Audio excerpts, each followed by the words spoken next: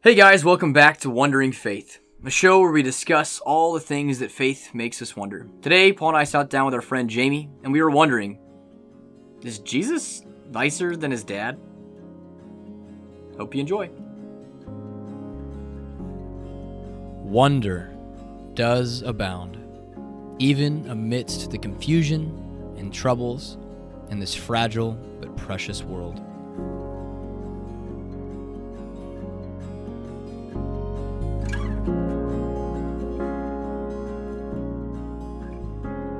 All right, guys. So, what do we think? Is Jesus nicer than his dad? Never met the guy. Can't say. I know Jesus pretty well. All right. Well, before we kind of unpack this question a little bit, we have obviously a guest and a friend, Jamie Holt. You want to introduce yourself? Tell us a little bit about where you're from, and obviously, for those that don't know, Jamie is one of my closest friends for the longest time in my wedding, and if I had known him before, I would have been at his wedding, I assume. So then you're saying you would have done my wedding on our bromance? Our bromance, it would be with Jamie. Okay, yes. That's fine. Jamie, you have the floor. Yeah, my secret ambition in life is to work in the same geographical time zone as Ben Schrank. That's my goal. Yeah. I'm currently in the Chicagoland area, St. Charles, Illinois. A beautiful little place, Tri-City area on a currently frozen river, which I didn't know was going to be as majestic as it is, but frozen rivers are cool. All the birds just kind of chill on top of them and wander around. I'm at a congregation called St. Mark's there. Churches in the Midwest can be super duper old compared to where I just came from. I was in Phoenix and I thought I was at an old church because it was founded in the 50s. I was like, oh, that's cool. This one was like the 1850s, which is nuts. That's nuts. So it's, yeah. So enjoying life here. Me and my wife, Erin, moved here with our two little kids. I got a 3-year-old son and a 4-year-old daughter, and they're loving going to school and playing in the snow. And every time I make a snowman, my daughter, you remember Bill Goldberg doing the spear move in WWE? She just takes a running start and just takes out the middle section of the snowman, and the head drops onto the bottom part. So we're getting used to the Midwestern lifestyle again. It's kind of nice. That's awesome. Yeah. Well, so we asked you to be on, and also asked you to, because we obviously love having conversation with you at different times, and asked you if there was a topic that you wanted to talk about, and you picked a really easy one for us today. You're welcome. We're already done in 5 minutes, obviously. No, but I'm obviously excited. So the conversation the question is Jesus nicer than his dad? And basically, how do we approach the God of the Old Testament, the God of the New Testament, the hidden God, the revealed God, kind of all the things that, I think a lot of people, when they see, talk about God and God's love, but then they see how he acts in the Old Testament, the kind of the vengeance, the war, the absolute just desolation of entire communities, trying to hold that together is pretty tough. We actually just listened to another podcast of kind of people that have deconstructed from their faith. And this is one of the big issues, is how can you reconcile a God that demands for the complete devastation and desolation of an entire community, but yet is also at the same time loving? Again, if God does not change, how does that work? And how can we kind of hold these things in tension? And is this a different God? Are we talking about completely different things? Or how do we talk about Christ as being, okay, the one that comes alongside of lepers and widows, and but yet this God of the Old Testament seems, man, he's angry. He seems ferocious, right? And is there a difference, or are we just kind of highlighting maybe things that maybe stick out to us most? And so, yeah, you picked an easy one for us today, Jamie. Yeah, there's a sense in which the answer to the question is easy because Jesus answers the question. He just tells us the answer to it. But what we do with that is what's so hard. And I think you just kind of really simply articulated all of the problems that we have with the answer. Because Jesus says, I and the Father are one. If you've seen me, you've seen the Father. I mean, Jesus says he and I are identical, right? I mean, I'm the image of the invisible God. Like exact representation. You want to know what being. he's like? Yeah.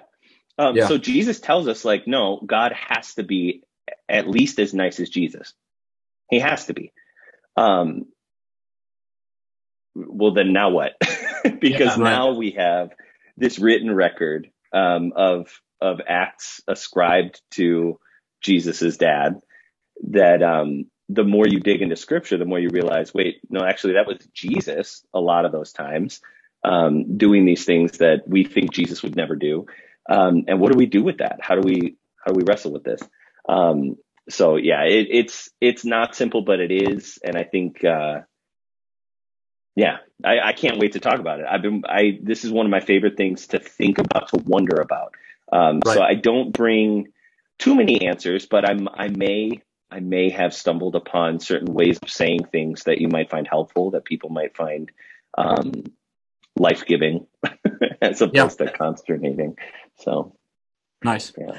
So Paul, what do you think in regards to this conversation? Is this something that you see in terms of people's maybe hangups over belief in God, or like we said, kind of the deconstruction away from faith is kind of trying to reconcile all these things, or maybe even you personally, how have you walked through this of trying to understand, okay, well, how can we understand who God is when he seems to act in different ways and yet he's unchanging? So how can we kind of reconcile all these things? Yeah. I have seen this be a big hang up for a lot of people. And, I heard Tim Keller give a talk he was invited to speak at some DC thing. And like the big question he was asked to respond to was, what good can Christianity provide for the modern world or something? And he did a great job of responding to it. But one of the big things he kind of wrapped up with was, if you're going to judge Christianity, judge it by its own standards and maybe not the standards that you would bring to it or something. So I'm like, okay, yeah, it's interesting. And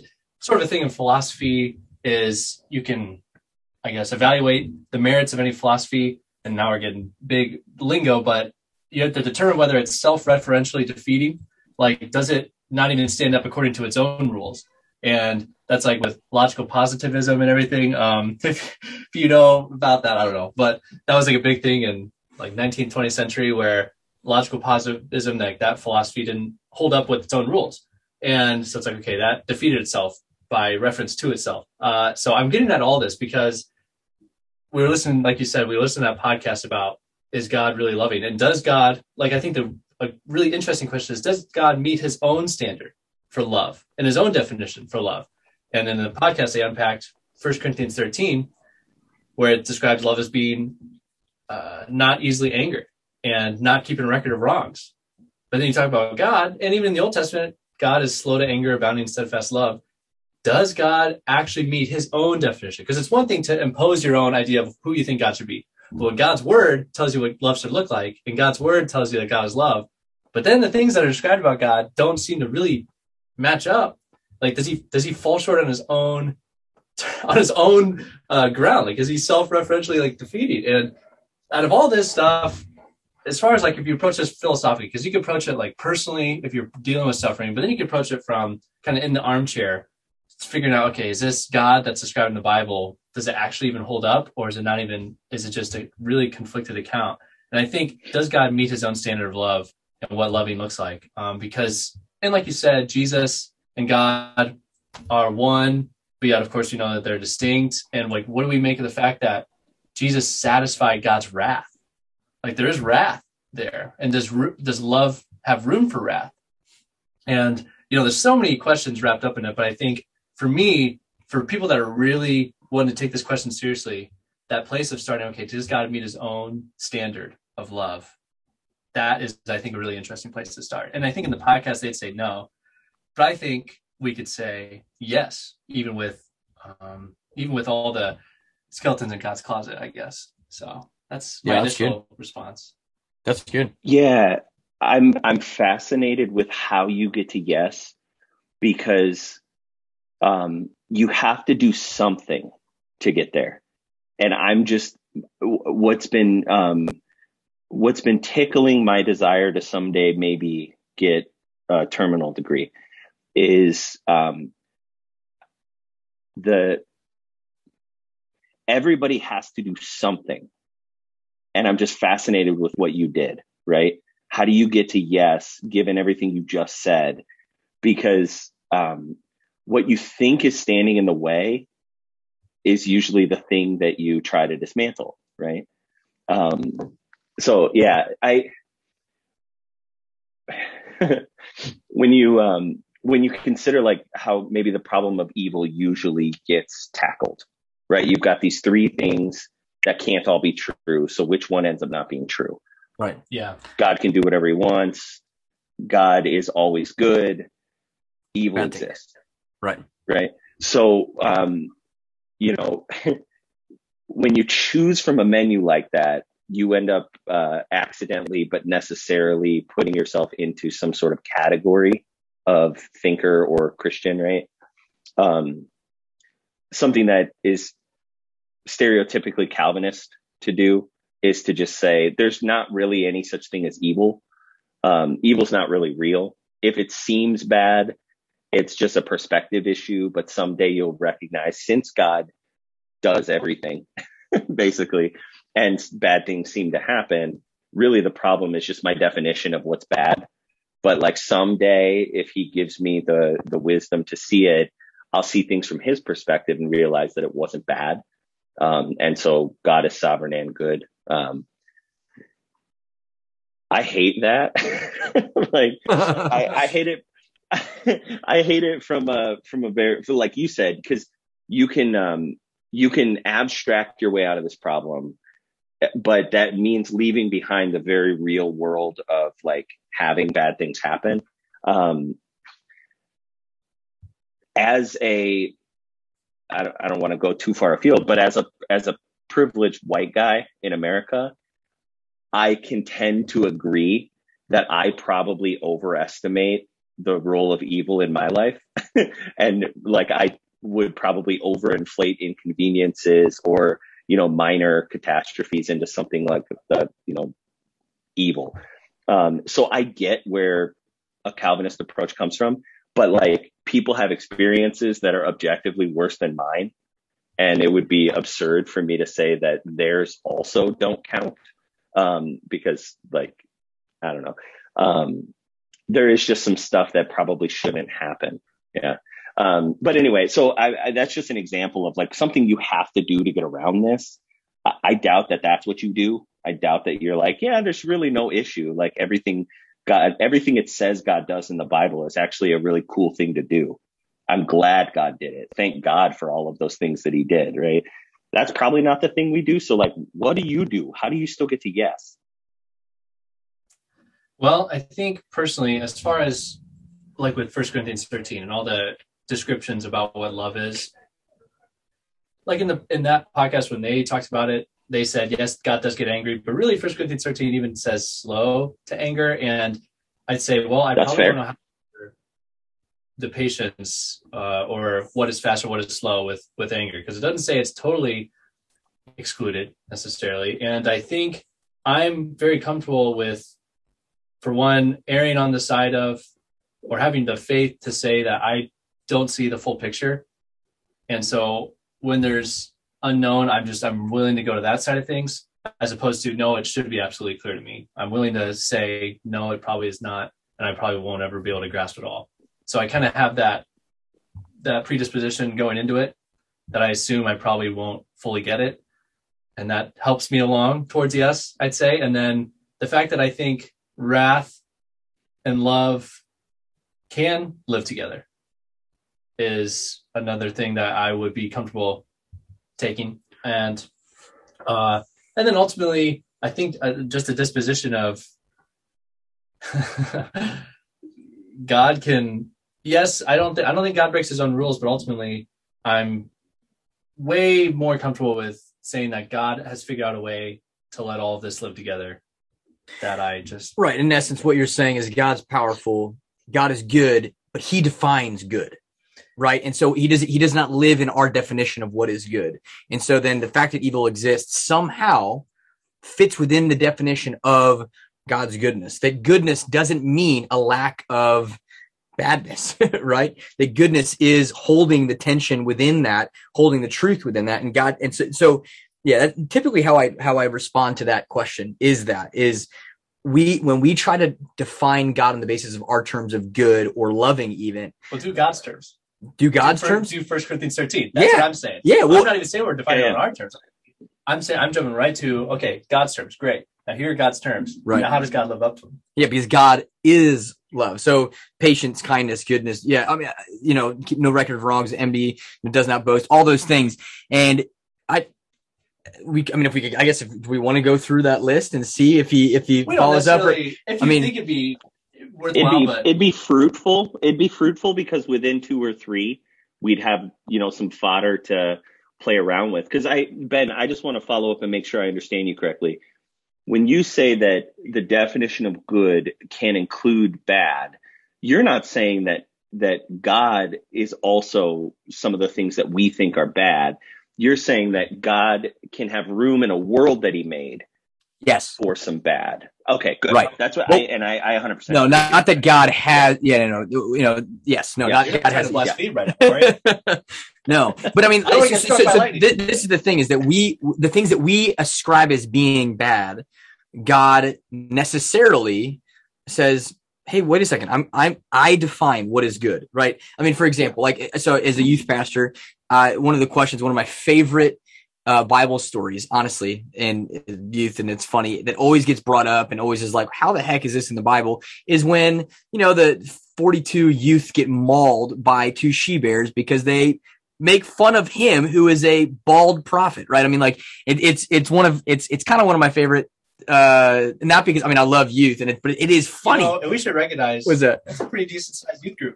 Yeah, 42. 42 is not bad. That's good. Yeah, youth, my gosh. They were following him just to get mauled by Stephen D. Young's explanation of that. Stephen D. Young he's an Orthodox priest, and he wrote a book, God is a Man of War. Are you familiar with this at all? Nope. So he treats that story in a way that I'd never heard anybody explain before. And so feel free to Google this later and dig into the details and kind of figure out whether or not he knows what he's talking about. But I mean, he seemed to prove the case to me. Apparently, those youths were not little kids, which is already just fascinating because it's like, okay, yeah, that's probably true, because why is there a gaggle of, a couple of the flies out there, little children by themselves, right? Why are they making fun of him? Blah, blah, blah, blah, blah. Apparently they would have been something akin to court officials in the adversarial government. And they were literally threatening him, actually threatening him. And so God protected his prophet from what would have amounted to him getting jumped by a bunch of adversarial young men who were officials in an opposing regime, which only takes a little bit of looking up to see if that's accurate, right? Right. Which is hilarious to me, because if he's right, what we have done my whole life is not bother to check. Just run with the most absurd version of what possibly happened, which is God sent bears to kill little children for teasing someone about his haircut, was more believable to us than any other option worth looking up. And the answer is just so much more satisfying. You're like, oh, yeah. Well, then why did I ever think that it was what I thought? English is why I thought that, just English. And just a particular position in time with respect to the language that I speak. English since 1983 is why I think that. Whereas maybe 500 years ago, English would have made it sound exactly the way it did in Aramaic or Hebrew, right? So I say that, one, to encourage you to read God as a Man of War. I don't agree with everything DeYoung says, but I like the way he approaches some of these, because he's getting after a lot of these issues. But two, just to problematize what we do. What we do is we take English stories at face value. We set them against an idea that every single thing that happens in the Bible was God's fault. And we just assume that there's something that could possibly justify the murder of children. When we know that God, time and again, if he's going to kill someone, it's because they won't stop murdering children. That just is who he is in the Old Testament. The times he condones like the death penalty, often enough, it's weird sex or it's child sacrifice. Those are the things that if you don't stop doing it, it's okay to kill you. But we're like, but God will kill kids for X or Y reason. And we're just like, yeah, that's probably true. It's weird, but it's probably true. It blows my mind.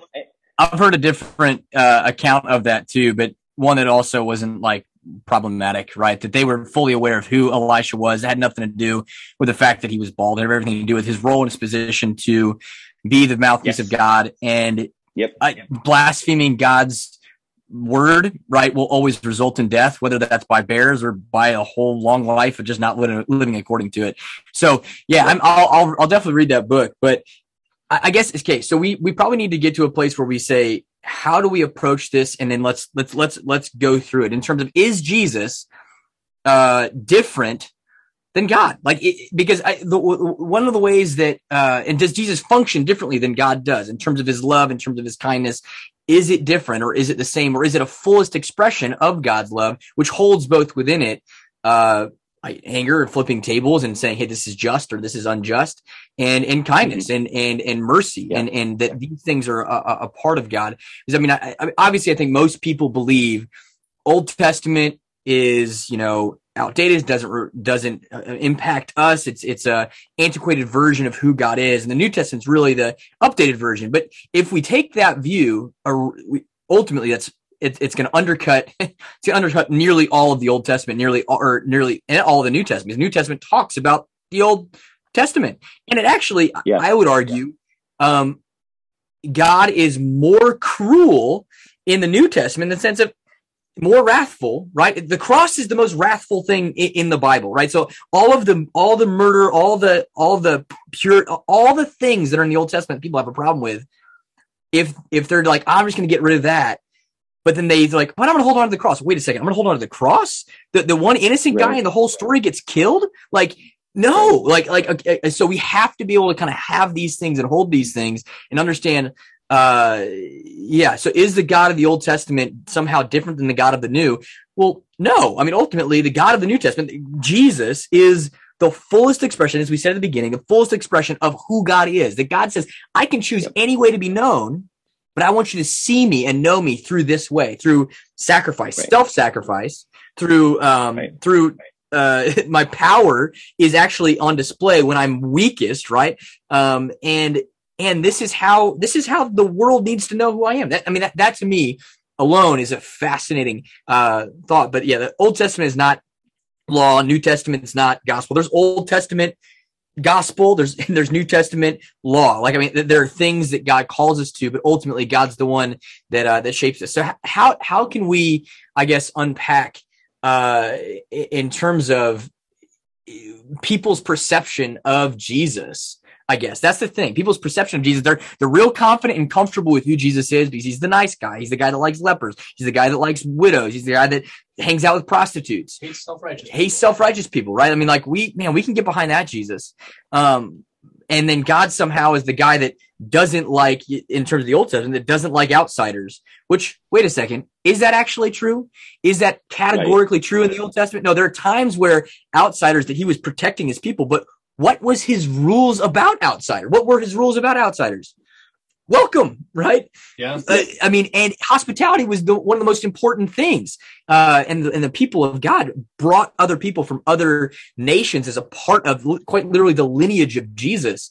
And so I think it's just a vast oversimplification of this is bad. And again, we're comparing God on the basis of what we believe is good, right? We are not comparing God against the basis of what God says about what is good and what is love. I mean, he's comparing God on the basis of himself. So let's do that.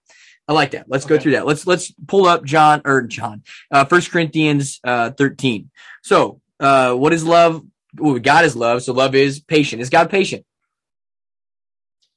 I'd say. Yeah, right. I mean, more patient than me. Technically, yeah. And even with the Egyptians, he waited 420 years until he rescued his people from slavery. That's a lot of patience. Like I don't have nearly, not even a smidgen of that much patience. Yeah. Okay. So patient. Is there? I mean, take the Egypt story, right? Because I love this. Every step of the way, there was a chance for no one to die. There was the invitation and the opportunity for no one to die every step of the way. Because what about the part hardening of the heart? What about the hardening of the heart? Yeah, what about that part? Because that is always, I mean, and I think I have my own way to kind of be able to unpack that, at least in my mind. I don't know if it's exegetical gymnastics or just my theological gymnastics, but I have a way we all do it, man. Yeah. No, we are Lutherans and we do it right. We have the right interpretation all the time. No, but I mean, how do we reconcile that? That I have mercy on whom I have mercy, I have compassion on whom I have compassion. I harden hearts. Is that fair? So, our conversation of fairness is another thing. Is God fair? Does he have to be? Right. I mean, Jesus getting it raw into the stick, not super fair. Showing partiality. Yeah. Yeah. But anyway, so patience and the hardening of heart. Yeah, Jamie, were you going to respond to that? My take on it, the way I explain it to high school kids that have an issue with it is I make sure to tell the story in order and say that God doesn't harden Pharaoh's heart before Moses gets there. He doesn't harden Pharaoh's heart before Moses has a conversation with Pharaoh. He doesn't harden Pharaoh's heart before Pharaoh hardens his own heart, grammatically, right, which is important to know. And he doesn't harden Pharaoh's heart until Pharaoh changing his mind at the very last minute would give glory to Pharaoh and not to Yahweh. That's when it happens. Oh, that's interesting. Wait, say that again. I've never. Yeah, that's interesting. I think that's the key. Okay, you can say it again, but I've never heard that before. I like that. I think that's the key, because one of the things that we have to remember with the Exodus story is that the point of the story is not in Egypt. The point of the story is in Canaan, where the Israelites are going. By the time the Israelites get to Canaan, they and their God are already famous for what happened in Egypt. Well, that was Rahab. And she's the one that knows about all this and says and kind of confesses the fact of what God has done, and that she's fearful, right? And I mean, reverently fearful of Yahweh God. But there's a couple cool reasons. Oh, go ahead. You wanted to add something? You keep going. You got your train. There's a couple cool reasons why the Canaanites would have been interested in what Yahweh was doing to the Egyptians. Chief among them is the Canaanite deity had ended up in the Egyptian pantheon, and the god that Yahweh was judging with the Passover was actually Baal from Canaan.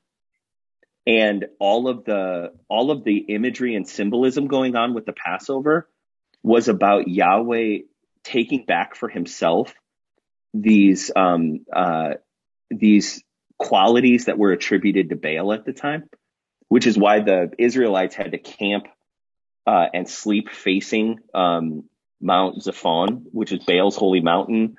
Why Baal, who was the god over the chaos of the sea, was judged when Moses parted the Red Sea and they walked across on dry land. One of the interesting things to think about, basically Baal ended up being identified with Set. by the time a group of Semitic peoples called the Hyksos came down into Egypt. Then Joseph and his brothers, they all ended up there.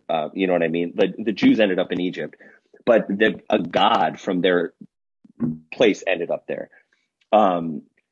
When Pharaoh and the Egyptian army approach the water and the sea parts, they think Baal's doing it. They don't recognize that Yahweh is doing it, which is why they follow them into the water. They think that Baal has laid a trap against the Israelites, right? So long story short, the glory of what happened in the Exodus, if Pharaoh was allowed to change his mind at the last minute, which he kind of does, after he hardens his heart, he lets them go, right? And then he changes his mind again. But hardening your heart isn't as permanent as we might think. And so that's important to keep in mind. But he lets them go. If the Israelites arrive in Canaan because Pharaoh was nice to them, then this is just a group of slaves that one master has let go, and now they need another, right? They need someone else to control them, and that would have been their fate in Canaan. But if the Israelites are under the banner of the strongest God that anybody knows about, because he took on Baal and won, then Pharaoh doesn't get any of the glory. God gets the glory. And by connection, Moses does.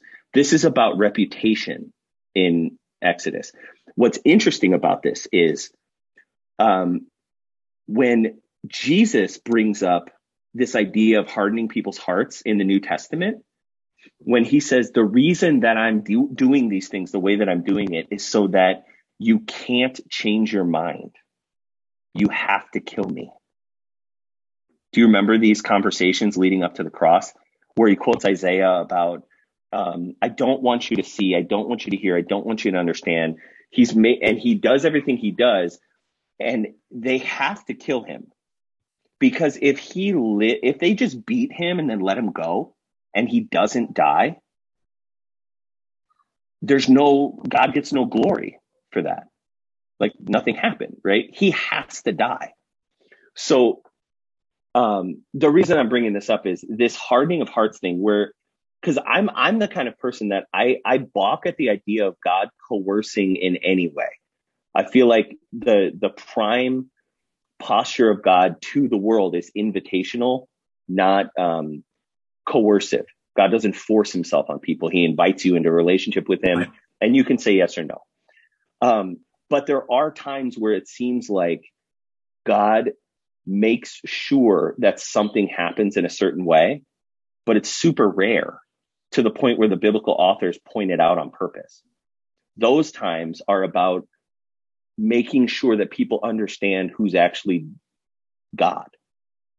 I don't know if that makes sense or not, or if I just talked way too much, but it's about the reputation, identity of God in those specific moments.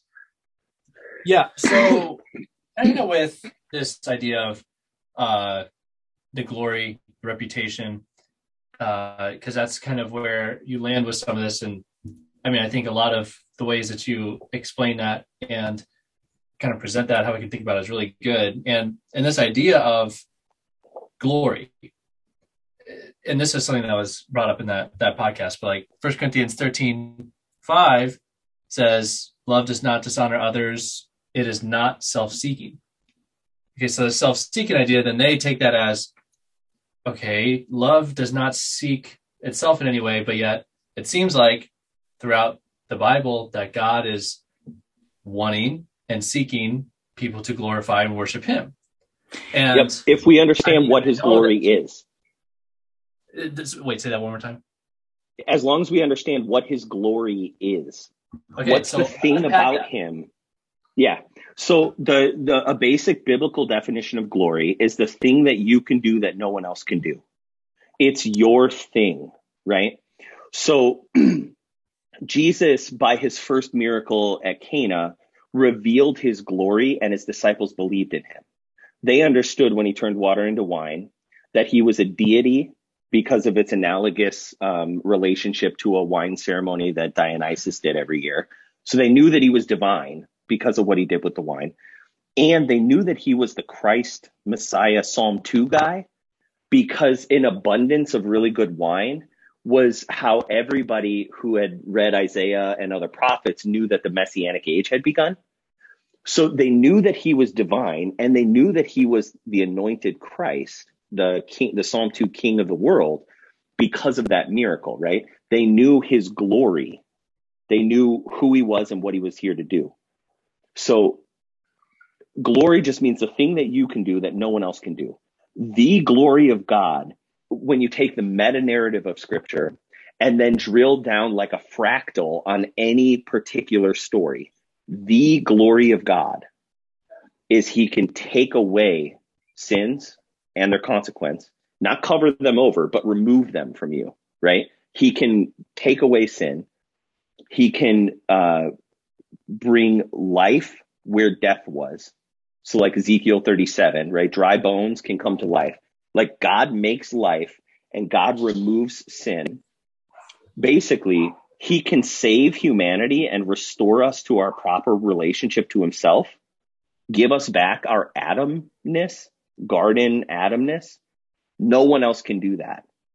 Adam can't do that. Satan can't do that. Moloch can't do that. Money can't do that.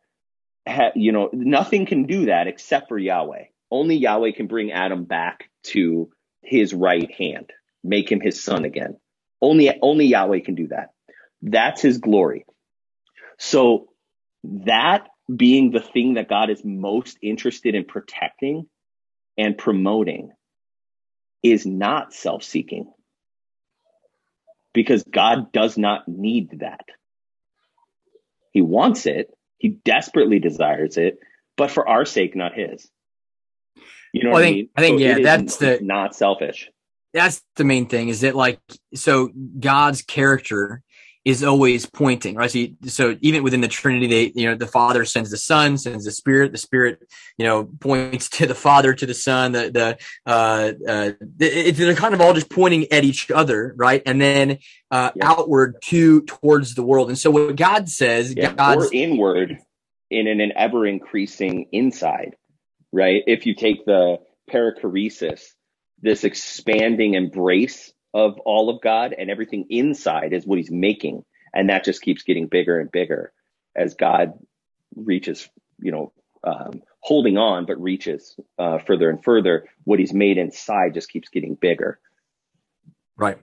Yeah. And so demanding worship is not, like you said, it's not a prerequisite for him to be God. It's actually something that we need, right? We need to be able to take we need to emulate God's arrow outward life, right? Pointing to somebody else. That if I'm pointing to myself, I can't carry the weight of the world on my own shoulders, but God can. So God says, for your sake, you need to worship me, not because I need worship, but because you need for the weight of the world to not be pointed to yourself. You need it on somebody else. You need a firm foundation, and you need to lift your eyes up, right? You need to not worship is placing things in the proper proper ordering of things, right? It's taking our will, taking our lives, and placing it to the only one that actually can hold it all. So yeah, I would say that. I think I get it where people are like, God he's a jealous God, right?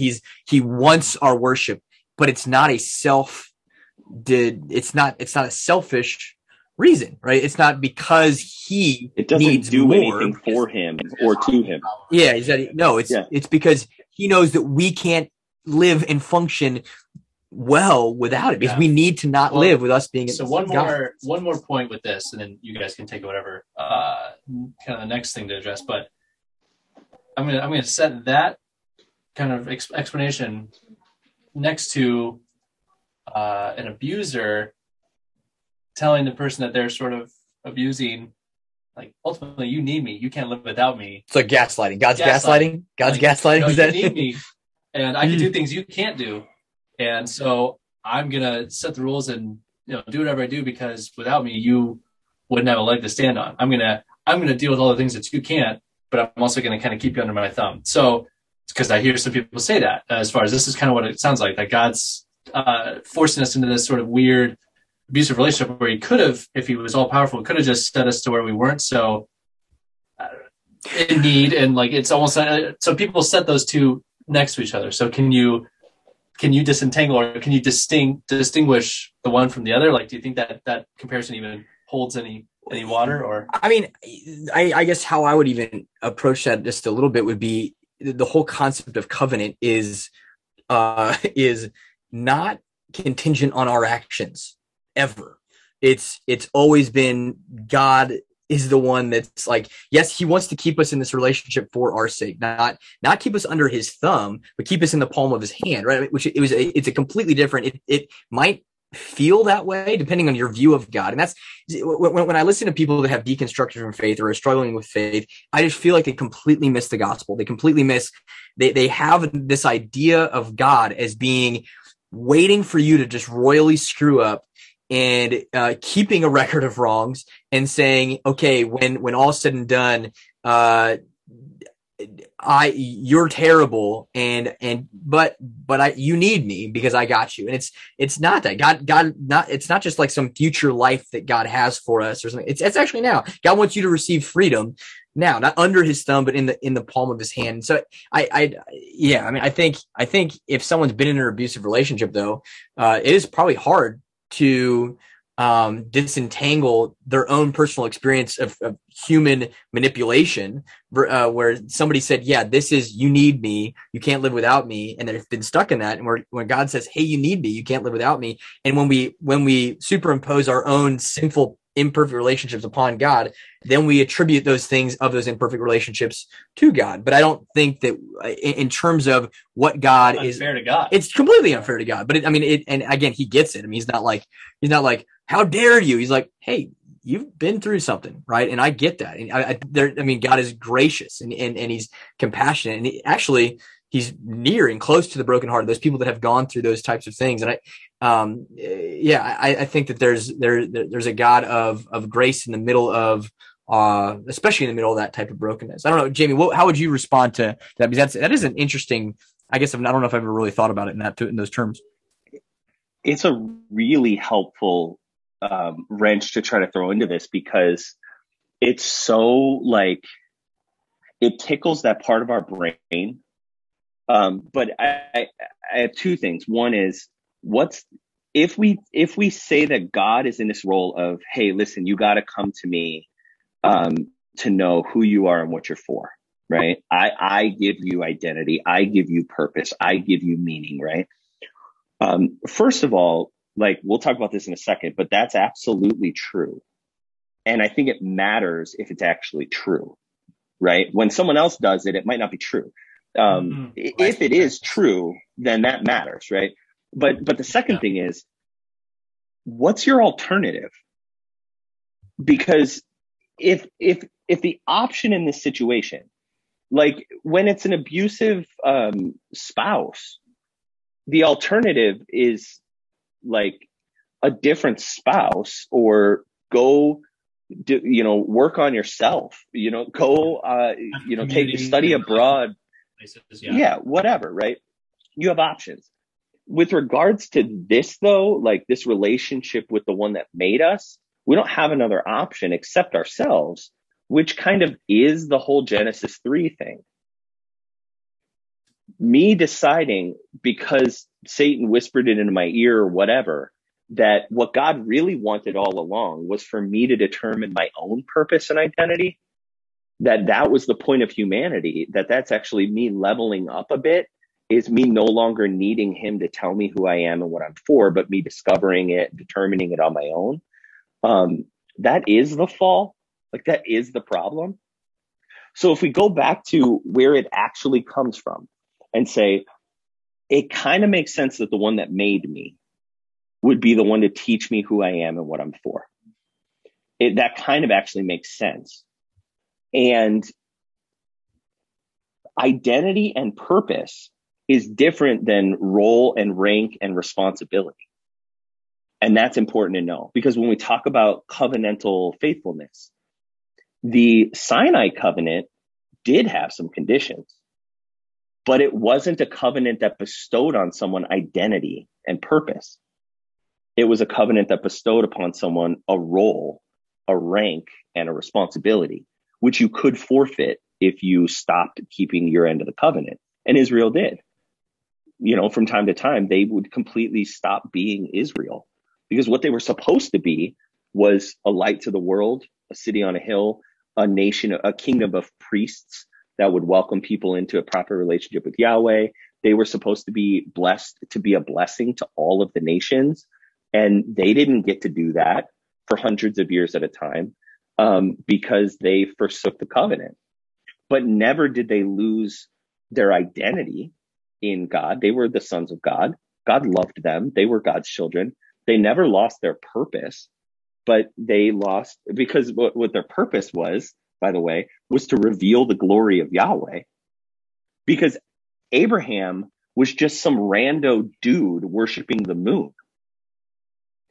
God plucked him and said, you are of the nations. There were no nations that were Yahweh worshipers after Babel. All of the nations had, said no thank you to the God of the universe. So God plucked this dude and said, you are going to be how I demonstrate how I feel about the world. I'm going to turn you into a people. And then my relationship to Israel is going to be an object lesson to any nation about what I plan to do for everyone. Grab you while you're worshiping something else and fashion you into a son or a daughter of the Most High. And then I'm going to love you faithfully. And if you happen to love me too, you get to be a part of the family business. And if you don't happen to love me too, I'm going to love you through my sons and daughters that are a part of the family business. Because if you don't want to be Israel, you get to be one of the nations. But what is God's plan for the nations? And how does he do it? Israel is going to win them back to himself. Now, as New Testament believers, we understand that Israel did that when Israel was reduced to one man, Jesus. But Israel still did it. And it still had its reach to all of the nations. So if you don't, and then now guess what? He's going to pluck you from worshiping something else and make you a part of Israel. You get to be a part of the body of Christ. And then you get to have the role, rank, and responsibility of being ambassadors of God. Come be reconciled to God. If you don't want to be that, then you just get to be the nations that the reconcilers go and win to God. But there's no person that loses their identity as a child of God. There's no person that loses their purpose as someone that God wants to demonstrate his glory through. He became sin who knew no sin, so that we might become the righteousness of God. We might become God's way of proving himself just. Humanity is how God shows how God deals with sin, which you said in the beginning, Ben, like this whole conversation has to be cruciform. The whole thing has to be the God of the Old Testament died on a cross instead of punishing anybody he was mad at. Paul says in Romans 3:23 on the justice of God, this is how God demonstrated himself to be both just and the one who justifies, that he died on a cross because he had overlooked all of the former sins, not punishing them until he took the punishment. It's fun modalism over here. Yeah. No, Yeah. Jamie, that is I think that's a really good point. And I think that is the right way. If you're going to take scripture and let the whole story inform, it's a basic interpretive cycle. Let the whole story inform every single story, and take every single story, let it fill in the whole story. And I think you do a really good job of that. I think you're spot on. Not everybody does that though. No. When did you go to seminary? I graduated in 2016. No, 2020. Sorry. I started 2016 and 2020. Yeah. While we were there, the profs were trying to figure out how to have a narrative emphasis on our theological education.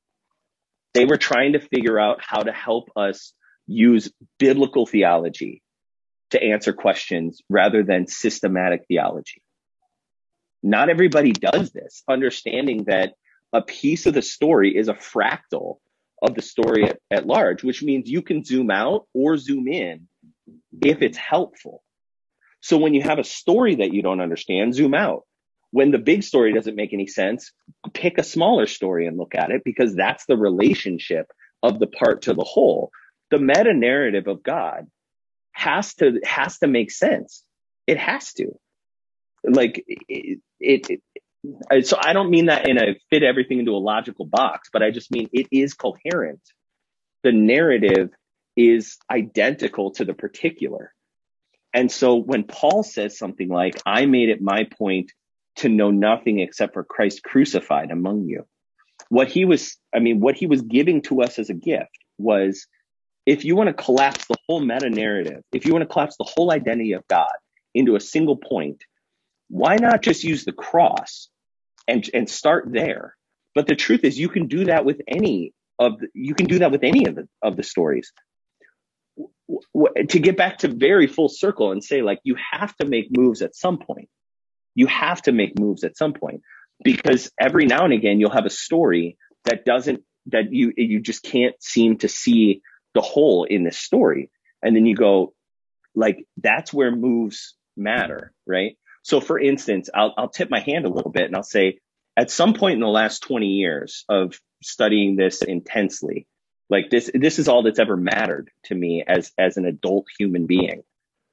Is God good? Is the only question that's ever kept me up at night.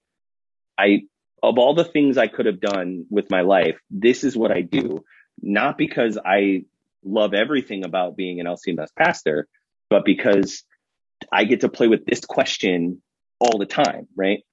The only thing that's given me peace was when I learned at some point that everybody picks a favorite parable through which to read what the kingdom of God is. Everybody has a favorite. And so it's okay to pick a favorite as long as you can justify it and it makes things make sense. All right. That's a beautiful story. Food manager. I don't hate it. I don't hate it. But my favorite one, the one that I read all of the Bible through over and over again, I just figure out ways to cram stories through this lens, and then it makes sense, is the parable of the prodigal son. The reason I do that is because as a Lutheran, I was told to privilege this idea that God, what was the language we were taught? God as Father is a virtually literal analogy. We were taught that God basically is a father. He basically is a father, right? So to me, finding a parable where God was a dad was the best way to go in terms of a controlling paradigm for how to read the rest of the Bible. And the parable of the forgiving father is, I cram everything through that and see if it makes any sense.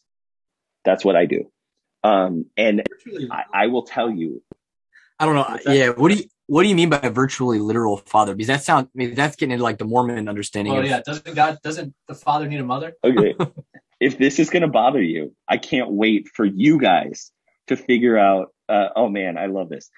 So this was Lutheran Mind. This was, who taught Lutheran Mind for you? Who taught that class for you? Okamoto. Okay. So maybe he didn't use this language. You had Kolb? Pretty sure. So the question had to do with, why, so, who's the guy? Oh, Veltz and Gibbs both use this language as well. But the question of, why do we go with he for God when we know that the Father isn't technically male, right? And the reason why is because Father, this is the academic language that we were taught. It's because Father is a virtually literal analogy. Since Father is a virtually literal analogy for God, the first person of the Trinity, we use masculine pronouns for him because he's told us to think of him as a father. Even though he's given us examples of him in scripture, analogies for the first person of the Trinity or the second person of the Trinity that give us more of a maternal sense, Like I'm a mother hen gathering you under my wings, like, right? But that one isn't a virtually literal analogy. Father is. That's the academic language we were given. But anyway, the reason that I did that is I was trained as a Lutheran with weird crap like that in my head, right? So I picked, like, I'm not going to go, some Calvinists would go with God as king. And so their favorite parable that they cram everything through would be one of the God as king ones. What's, I think, interesting about that, and I think telling about that, is almost all of the parables where God is king, God's not awesome. But all of the ones where he's a father, he is awesome. And which is another reason why I love being Lutheran. But the reason I'm saying this is cram stuff through your favorite parable and the story starts to make more sense. It starts to.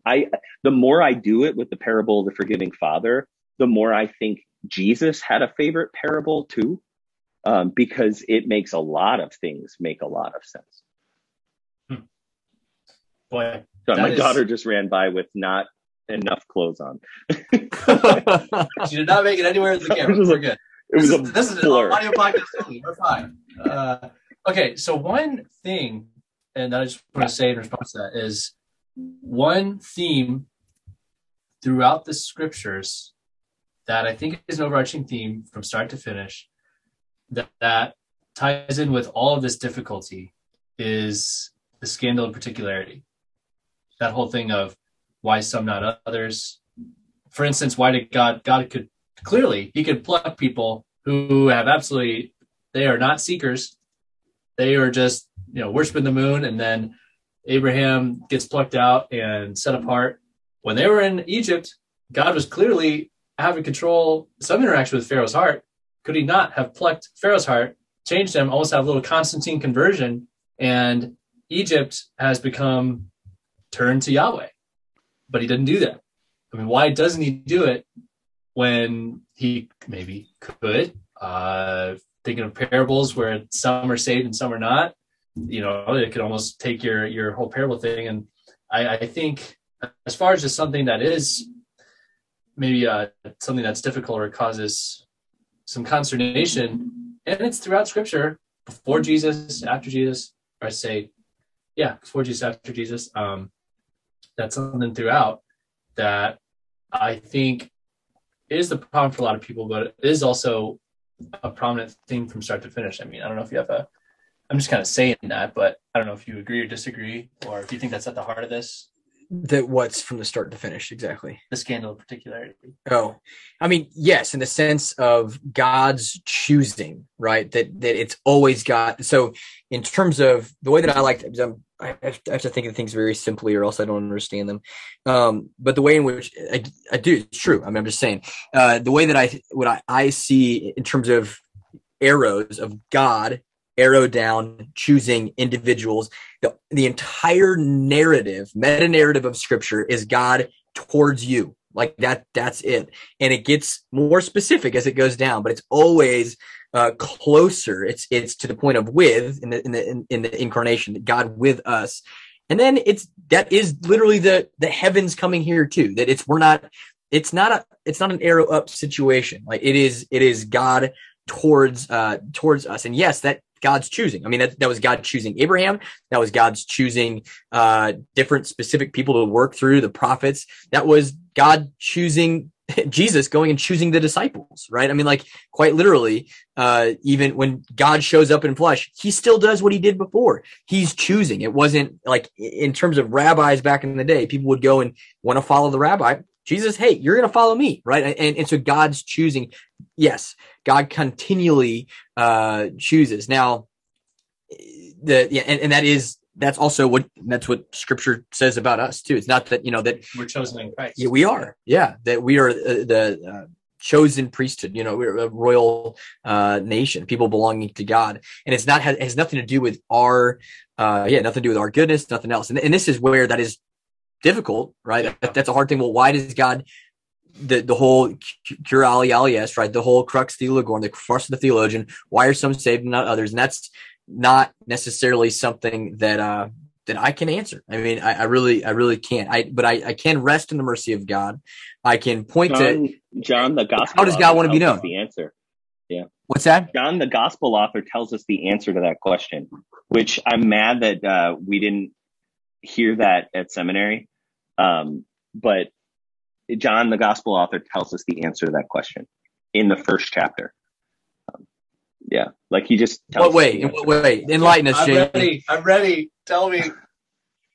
Have you read? Okay. Yes, I've read the book of John. Thank you very much. I'm just checking. Oh man. He says this is the judgment. Some people prefer darkness. And especially in John, it's important to know that every single time Jesus makes a public address, he'll stand up and say, he doesn't say, let everyone who is blonde hair and blue eyed come to me and drink. And the Spirit of God will become a living fountain bubbling out of them, right? He says, let any of you. If the scandal of particularity is the difference between any and every, fine, we can talk about that. But you can't say that God is too particular when what seems to be his language over and over again is any and all. It's not often every. That's true. But John tells us Jesus came to condemn no one, but to save everybody. But people who won't trust in him are condemned. Here is the verdict. They didn't want what Jesus had to offer. They didn't want it. So he said, if you're thirsty, come to me and drink. And they said, how dare you suggest that I'm parched in any way? You blasphemer. I'm filled with an invisible, unseeable, all quenching water by virtue of my DNA as an Abrahamian. Like, how dare you suggest that I would be thirsty? And he goes, you've got to be a little bit thirsty. And he said, I will kill you before I admit that I am thirsty at all. He said, okay, fine. Well, anybody who can't see clearly can come to me and receive their sight. And they said, are you calling me blind? He goes, no, fine. If you're spiritually dead, my words will raise you to new and everlasting life. They say, how dare you call me a zombie? I mean, John, over and over and over again, Jesus can't be any more invitational and any more clear that he's here for every single person. And the only people that don't get what he has to offer are the people that look at him and say, I don't want it, or at least I don't want it from you. Are you hearing the ABCs? Oh yeah. Okay, so Jamie, I hear you referencing something inspired, and let me raise you something that's not only inspired, but something I subscribe to unconditionally, and that is Luther's explanation to the third article. Okay, I believe that I cannot, by my own reason or strength. So we would love the darkness if God did not change our hearts. And again, I think we have some reason, but I think it's one of those things where we get that much. But then the rest, we can't ever quite get the way. Scripture only goes about that far, and we're left right here. And we want so badly to make sense of why some, not others. But I think, we're given, people love darkness and God is merciful and all these things kind of hang together. And we're not quite sure where they connect, how they connect. We're just kind of left right there. And I think, I say all that because I think for all this conversation, there is a sense of when you kind of just have to be okay and accept. Maybe you're not even okay with that, but you have to accept that whole scandal of particularity, that it is a factor. And yes, maybe it's justified. Maybe you can see sort of why and the logic behind it. But I think recognize it is difficult, but then ultimately you just kind of have to embrace the reality of it, I think, right? Yeah, so to answer our overall question, is Jesus nicer than his dad? Right. Yeah, because I think we've talked about it from every angle. Maybe not every. Actually, that's not true. We could talk about this for probably years, and people do. But we've talked about it from a lot of different angles and approached it hopefully, I mean, kind of like you said, even before we got on, Jamie, rather than offering answers, but offering a posture of humility and entering into this conversation with prayer, because it is a real spiritual issue that people have with, man, I'm struggling, or I see Jesus loves, but I don't feel love from God. Or I have people in my life that have not been plucked, so to speak, that their hearts have not been changed. And I have parts of my own heart that have not been changed. I don't live a completely transformed life. I like to ignore that part of it. I don't like to admit that part. Right. But so, I think the overall answer to the question that we would probably say is, yeah, of course they're the same person. And yeah, their niceness or their goodness is, you cannot have one without the other. And to separate them, well, would be one blasphemy, not cool on either side. But we have to hold that tension that is the reality that we see both in the Old Testament and also in our own lives. And so being able to do that well and faithfully and prayerfully, I really think that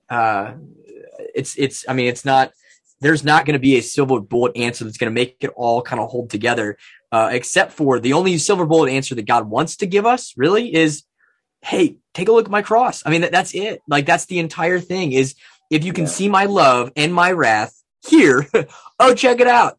Go here. This is my love. This is my wrath. This is for you. And this is for the whole world. And I am, like you quoted the Bible verse earlier, that in him, he knew no sin, but became sin, right? The most sinful person he became to ever exist. The thing that is wrong with us. Right. That's what's so weird. But he had no sin, but yet he was the most sinful person in the entire world because he bore the sins of the entire world. So, and so when we look at the goodness of God or the justice of God or the love of God, we have to funnel it through the way in which he wants us to know him, and specifically in Christ, right? There are plenty of things about God the Father, and in the ways in which he works, in the ways in which we don't understand, that we could try to peer inside of. And honestly, I love trying to have those conversations, honestly. And I think that's a theological thing to do. However, what God wants for you, what God wants for us is to, hey, I know that I'm distant. No one has ever seen God, but this is now me. Like, it's not new. This is who I've always been. But in the fullness of time, I have revealed my essence to you, that this is who I am. And so when people pit the two against each other, it's not, the scripture doesn't leave room for that. And so they are one and the same. Without some sort of heretical statement, they are yet different, but distinct. Whatever you're supposed to say. Whatever you want to say. But that was the whole point. Jesus literally died because he was claiming he was blaspheming. He was taking away honor from people because he was claiming to be God and claiming to lift up a different paradigm, understanding of what does it mean to be monotheist? What does it mean to be that we have one God? So he was killed for those reasons. So, I don't know. We could probably kind of talk about this we've already been talking for quite some time, and we could talk about it for longer. Yeah, like a good hour. We got started a little bit late, but hour 15. But I think you're right. I think ultimately where I point people is you can't. It's hard to kind of start with your own questions and with your own presuppositions and try to work your way to Jesus. You almost have to say, okay, start with Jesus, take what he's done, and then see how he eventually kind of addresses your questions. And I think that's a fundamentally different approach, but I think it is the invitation that we have with scripture. And like Paul's, I strive to know nothing but Christ and crucified. Like, start with Jesus, start with the fact that he died, the fact that yes, love and wrath actually can be right at the same place, same time. Perfection and sinfulness can be at the same place, same time. Start with those kind of things. What are the truths that Jesus brings, and how does that span out to all these difficult things? I think that difference in approach can make all the difference. Yeah, where else really are you going to start? Because you could start with here, but you don't move anywhere. Like in any of other places, you can start with I mean, with any other religions even too, right? It's okay. Let's start with this problem with suffering, this problem of pain, this problem of whatever it is. You start with a problem, but it's always a move upward. Again, trying to make this arrow go upward. And we always, no matter what, fall short in any sort of thing. And Christianity can do this too, right? Be like, hey, you got to be really, really, really, really, really, really, really good. And that's when God's grace. But so where we have to start is, oh, God's already right here, right? God is right here for me. And his goodness is for me. Even if I don't maybe define what is good. I mean, was it good for John the Baptist to have his head cut off? Was it good for all the disciples to lay down their lives? Yeah, it was, because life was not, the things that we value in life are not bad, but they're not also the things that are most important in life. And so the author of life gets to determine and frees us from the responsibility and trying to figure it out on our own. He frees us to say, this is what life is. I've come that you may have life and life to the full, that you don't have to figure it out on your own, because you're not made to do that. You cannot carry that weight, both of your own sin and your own purpose and who am I going to be? God says, I've taken this from you and I'm giving this to you. Right. So that's the burden and the rest, right? That's the yoke and the rest. Right. And we don't take from God our identity and purpose. We accept from God our role and rank and responsibility, our job to do in the kingdom. But we don't accept or reject our identity. You can't choose to not be loved by God. You can't choose to not be something he made. You can't decide to not be the way in which he will reveal his purpose and glory. You don't get to opt out of your identity and purpose. You can't. But you can forsake your role in creation. You can forsake your rank in creation. You can forsake your responsibility in creation. You can do that. And when you do that, God will just bring someone else into the role and do it to you, what he was intending to do through you. And that's the story that you see over and over and over again with these particular people that God selects. It's always all through, because how do you get to everybody except through somebody? How do you get to everyone except through someone, right?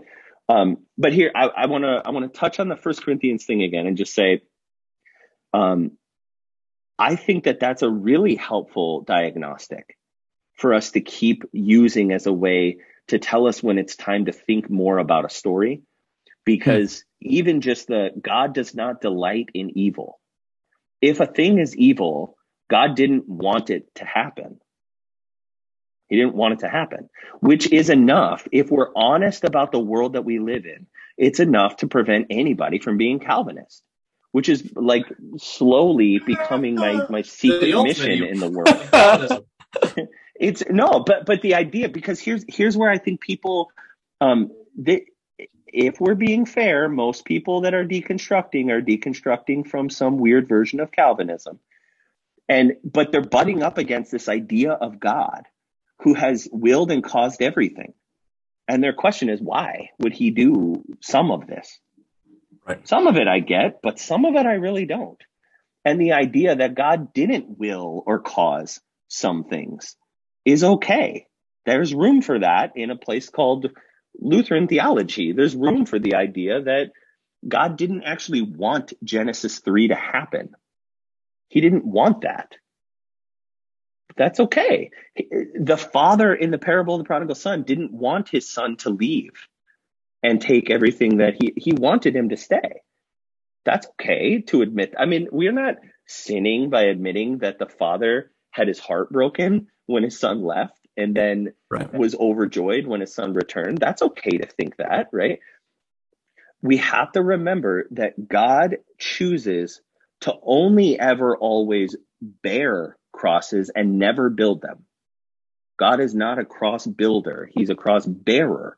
In Jesus, we see that that's who he is. And then we learn to understand that's who he's always been. And we trust that that's who he will always be. because the two biggest problems we have in the Christian world today is future Jesus as nice as current Jesus? That should be pod number 2, because that's the judgment, man. That's it. That's an interesting question. Can we expect the same Jesus of the New Testament to be the one on Judgment Day? Man. Yeah. All right. Well, we should probably wrap this conversation up, and we should have you back for that one. And also, I want to have you back for talking about Genesis 6 and the Nephilim sometime. Yes. Oh my goodness. Oh boy, that's gonna be fantastic. And if I guess any final thoughts, if anybody has actually made it to the end of this, any final thoughts that we want to kind of land on? Jamie, I'll give you the last word. Jesus really does love you, and the Bible really does tell you that. This I know, for the Bible tells me so. Are you an ordained pastor? Okay, I'm just checking. Okay, good. Okay. Nice, awesome. Well, thanks for wondering with us, guys, friends, gals, whoever is made it this way, mom, this far. Awesome, thank you. And if you have any questions, any other things you'd like us to talk about, let us know. We'll see you next time.